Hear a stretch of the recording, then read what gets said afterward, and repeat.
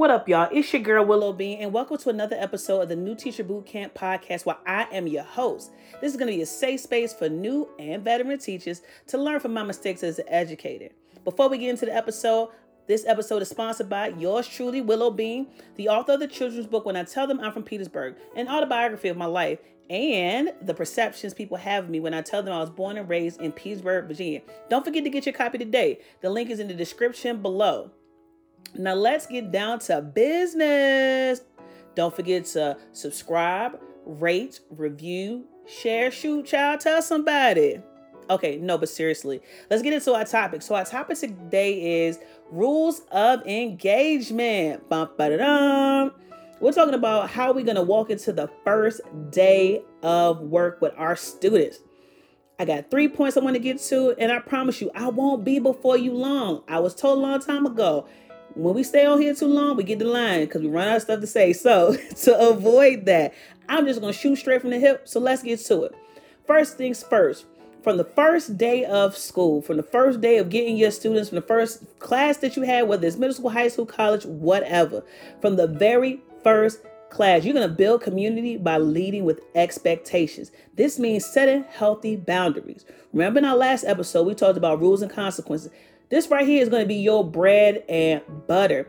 It's going to allow you to set up a atmosphere in your classroom where kids know what you expect, but you hold them accountable to what you expect. Simply put, if you said no talking while you giving instruction, call them out. I mean, be respectful, of course. Don't be like, grr, I'm calling you out. It's more like, hey, this is just a reminder for everyone to please stop talking while I'm giving instruction. As the year goes on, you're going to have to put a little bit more force behind that. But initially, day one, you don't want to be anybody but yourself. So, given the circumstances, I know a lot of new teachers have never done this before because student teaching is not the same as having your own class. There's no one there to support you. When you get into day one, don't go on with the mindset of these kids are bad, because I know some of y'all be working at some hard to staff schools where you've probably heard about the behavior of the kids. Please, please, please remember they're still children. Yes, we want to set those healthy boundaries, but remember, they are still children. They're going to do dumb stuff. It's going to get on your nerves, but they are still children. The purpose of building community in your classroom is so that your kids are comfortable with being themselves as well as you being yourself while y'all co-create the learning experience. Okay? So let's move on to how we're going to do that. Step 2, build rapport with parents and students through clear communication, non-threatening body language, and active listening. So let's break that down piece by piece. When it's just you and your students, you want your communication to be clear. For example, if I'm giving instruction, I always ask, are there any questions? I 9 times out of 10 believe I've delivered it perfectly, but I never want to be so arrogant that I forget I don't talk on a child's level. I'm getting my doctorate. I know I'm probably going to use words, and I try not to. I'm going to use words that they don't understand. So I want to make sure whatever I'm saying in the lesson, they understand what to do and how to execute it. The same thing for parents. If I'm sending out a parent information form or a parent email, which is what I do at the beginning of the year, I'm always introducing myself. Hi, my name is Coach Johnson. I'm your child's health and PE teacher for this year. We have a couple of exciting things going on. I list the bullet points and I tell them, feel free to contact me at any time. Looking forward to a great year. Ooh, we should definitely go through some role play situations where we can talk through some things. All right, I'm going to say that for the next episode or maybe later in this episode. All right, hold on. Let me focus. When you're building rapport also, especially so the communication piece can be digital. So that's like the weekly emails you send out. It could be what you put in your Canvas or Blackboard page to your students. It could be even the stuff that you write on the board, like your Get Started Now activities. You just want it to be clear. And if there's questions, definitely leave room for those questions. The next thing, non-threatening body language. This is hard for me because one, I'm 6 feet tall. I'm taller than most of my students, most of the teachers. I'm a literal anomaly in my building. However, I have taken into account what my students have said to me. First things first, middle schoolers have no filter. So what I'm about to say next, please don't be surprised, as this is just how they talk. I remember talking to a group of my students, and one student said, Coach Johnson, you just mean all the time. And another student was like, she not mean, she just mean business. And it made me wonder why that student would say I'm mean. had to think about it. You are 6 feet tall, so you're taller than everybody in the building, most people in the building. But it's my facial expressions. Now look, I tried to hold in what I'm thinking, but I ain't gonna lie, my facial expressions speak out loud often and get me in trouble. And what I noticed was, regardless of how much I changed my tone or softened my language or use different words, if my eyebrows did the frowny thing, my students were not trying to talk to me, trying to express what's going on with them or anything like that. And it was very threatening to them because they're like, man, here we go. We got this giant woman with a frowny face. She mad with me. I really don't get mad with the students. I mean, they do dumb stuff, but I don't really get mad with them because I know that's just how they are. Again, speaking specifically to middle school, I know that's just how they are. Even on the elementary level, they supposed to be a little whiny and want your help and want your attention. That's just how they are. Even as they get older, high school and on the college level, they supposed to be a little arrogant and think they can now teach you in your own classroom or be ready for a debate. But again, as the educator, as the one in control of the classroom, as the teacher, we have to remember that we don't want kids to feel threatened in our classroom because school's supposed to be a safe space. That's why they have so many anti-bullying campaigns and positive body image campaigns and being yourself campaigns. It's hard for a child, and I think I talked about this in the last episode, it's hard for the children of this generation to truly be themselves because they're trying so hard to get everything right the first time. And we already know as educators, if you're not making mistakes, you're not learning. But for most of them, it's hard for them to visualize themselves in a place or space where they're doing good and not fumbling the ball or stumbling over a word or things like that. So when it comes to my non-threatening body language, whatever's going on in my classroom, and I'll give a good example. I have a lot of kids who can't read on grade level, and it's absolutely fine. I encourage them to do their best they can. If they get stuck, I help them. Problem is, they would never trust me to help them if they assume that I'm always angry with them. And I'm sure they associated, my frowny eyebrows with whatever was going on in the home. I'm not that person. But we as teachers have to show them better than we can tell them who we are, because children believe our actions, not always our words, because again, society can be cruel. Some of their living situations are not the best. And someone can say one thing and do another, but we're probably the most consistent thing they're going to see with that constant for them. So that's that. I'm going to put a period there on non-threatening body language, because I'm sure I can go on and on and on. But the most important thing right now that I want to talk about is active listening. Most people, especially grown folks, I'm calling us out because I do it too. We say we're listening, or we're hearing the other person. But the reality is we're just waiting for our turn to talk. We haven't heard anything that they got to say. For one, we really probably ain't even interested because we want to be heard. We want our feelings to be validated. We want them to know. We want to see that they understand how we feel. And sometimes it doesn't go down like that. You really have to be actively listening. So an example would be my sister and I, we lived together. And the first couple years we lived together, it was rough because we had trouble communicating.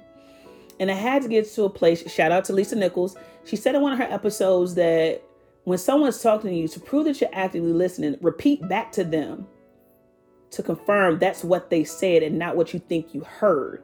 And those right there, I'm trying to tell you, we're lifesavers. I can tell you about students who have come to me in confidence, of course, told me flat out, Coach John said, I don't like PE, because they had like a social anxiety. And I understood that. I understood it. And I would ask, clarify questions. Is it getting changed in the locker room that makes you uncomfortable? Is it doing the activity in front of your peers? Is it just a discomfort of being in such a large space and so many people? I would dig a little deeper, but not so much so that they felt like I was prying. I just wanted just a little bit of clarity. And for most cases, it was that social anxiety or I just hate PE. But actively listening and figuring out what it is they're trying to say helped me improve on how I deliver things. Again, everyone wants to be heard, but only a few people actually listen. It is our job as a teacher to listen. Now, there is a caveat to this because this can be situational. You'll have kids who just, when I say want to be heard, you'll say, well, how was everybody's weekend? Specifically for elementary. Everybody's going to want to share their story and tell you how their day was and what they did this weekend. And I had ice cream. We went to a cookout and I went to the music park. There is a limit to that. Again, setting that boundary of, yes, we want to be actively listening, but not so much so that it strays us away from the point we're trying to make. If it's in the middle of instruction and we're answering questions toward the end after giving instruction and they go on, a little soapbox about something that's completely unrelated, thank them kindly, but we want to get back to our activity. This is not being mean, but with the constraints of following the pacing guide, and we'll get into that later, or maybe even another episode, it gets tough trying to do all the things we think we're going to get done in a timely manner. So remember, with building rapport, we want to make sure we're communicating clearly. We have that non-threatening body language and we're actively listening. Last but not least, I got to bring it up. Consistency. We have to be consistent. I said it earlier in this episode. We're probably the constant for most kids, especially if you work at a hard to staff school where kids have tough home lives. We're there constant. They expect to see us. You know what? Even those who don't have tough home lives, they expect to see us. They expect to see us at the school because 9 times out of 10, kids believe that we live at the school because that's where they see us and that's where they know us from. So to see us like at a Sam's Club or a Walmart or a Target is baffling to them because they're like, don't you live at the school? It's like, no, I just work there. When we talk about being consistent, we're talking about don't one day say you can talk while I'm talking and then the next day scold the kid because they're talking while you're talking. Or if you told everybody we're going to play a review game, but you can use only these following movements. You can either stand up, sit down, clap, or do arm circles. And then you get one kid who stands up and runs around the room. If you don't call that kid out, and again, this is a non-threatening kind of call them out, let's say address, because I don't want calling them out to sound like, hey, you, get over here. That's not what I mean by that. When I say address the student, which is what I probably should switch over to, you want to address the student because if you don't, that behavior will continue and they're going to think it's okay. I already mentioned I got kids that like to try me often, which is fine because I got a solution for every trying situation. But as a new teacher, I didn't. Prime example, first year teaching, I'll never forget. I had probably the worst teaching experience on earth. It was my first year. I was in elementary school, so I was part of the resource team. As you get to middle school and high school, it's called the electives group. But I was in the resource team, so it was myself as PE, a music teacher, an art teacher, and a librarian. By October, our librarian had quit. And this was our team lead, quit. Couldn't take it anymore. Kids too bad. I just can't do it. Quit. By January, our first music teacher quit. He wanted to be on the middle school level. I respect it. Elementary ain't for everybody. Quit after Christmas break, winter break in January. As we're returning to school, he gone out there. Art teacher quit April, right before testing. And we had just myself and the second music teacher trying to take care of a whole grade level. And mind you, some of those grade levels had about 5 classes of kids. Making sure they had their time because teachers need their planning time.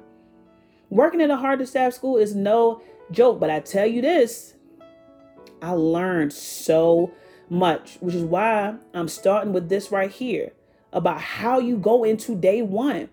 Some people say how you do some things is how you do all things. That's not true because how I coach basketball is not how I teach. Well, maybe a little bit how I teach because I always try to meet kids where they are. Big picture though, if we're not setting our expectations from day one, building that rapport and being consistent, it doesn't matter what else we do in our classroom. Because one, kids can spot a fake. And most parents will believe their kids before they believe the teacher, which is why I like to lead with clear communication. If I'm having an issue with a kid, I want to make sure I address it. If I have to send out a message to the parent, call the parent, I want to make sure it is addressed because I promise you, if a child goes home and says something happened to them in my class and a parent approaches me and I don't have a response or a rebuttal or anything like that, I'm telling you now, parents will get irate. And what comes to mind right now, I taught a set of twins. I only had one of the twins. So one of the twins, they're both baseball players. So So I had one of the twins in my class. Good kid overall, goofy like most seventh graders, but him and one of his buddies, took it a little too far and he got offended. Not once did he bring it to my attention. He waited till he got home. He told his mom, I raised my hand, but, I guess Coach Johnson just didn't see me. So I'm getting this long email about something. I have no clue what they're talking about. Come to find out, one of his friends had wiped blood on him. I guess he was picking a scab, white blood on him, and he was raising his hand to go to the bathroom. Me being who I am, I pull a kid aside to ask what happened because I was completely clueless. He never once said anything. He never approached my desk because I give my students liberty.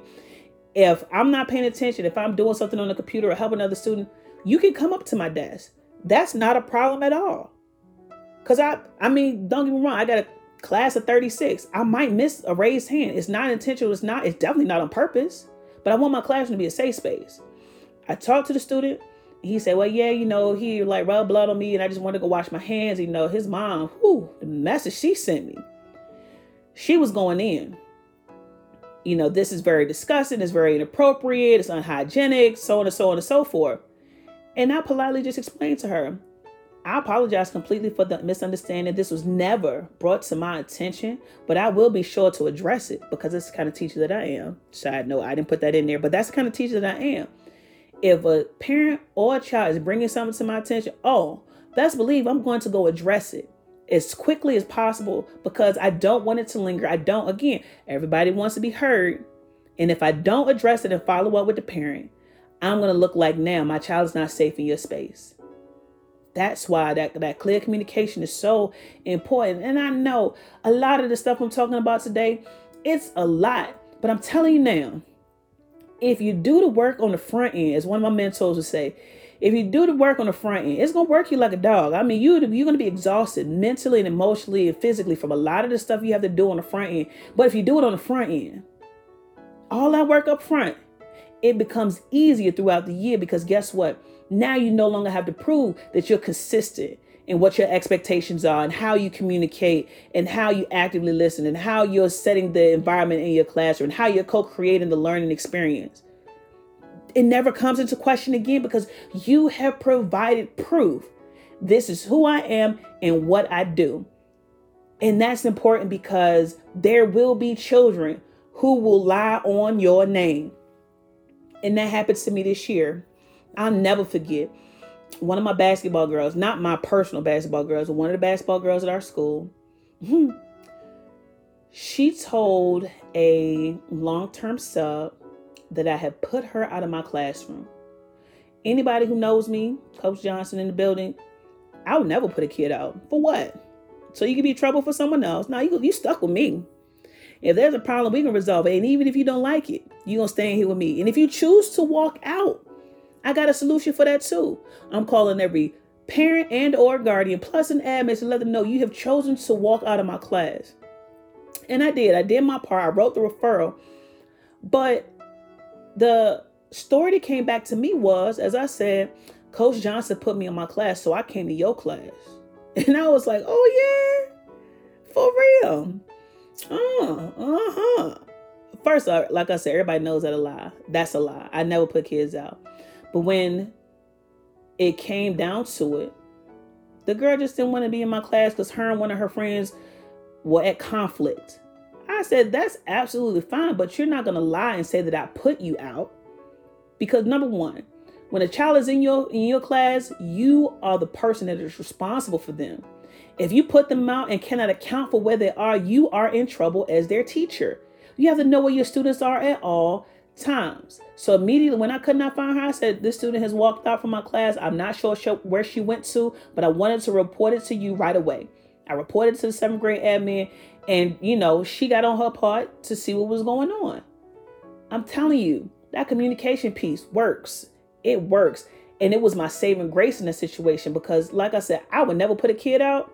But when me and that other teacher conference with the student, a very non-threatening situation, we just asked, why would you lie? I'm the type of teacher, I will basically give you the shirt off my back if that means that I'm setting you up for success. And I'm very understanding, very, very understanding, because I want my kids to be successful. I'm like, why would you lie? Especially on me.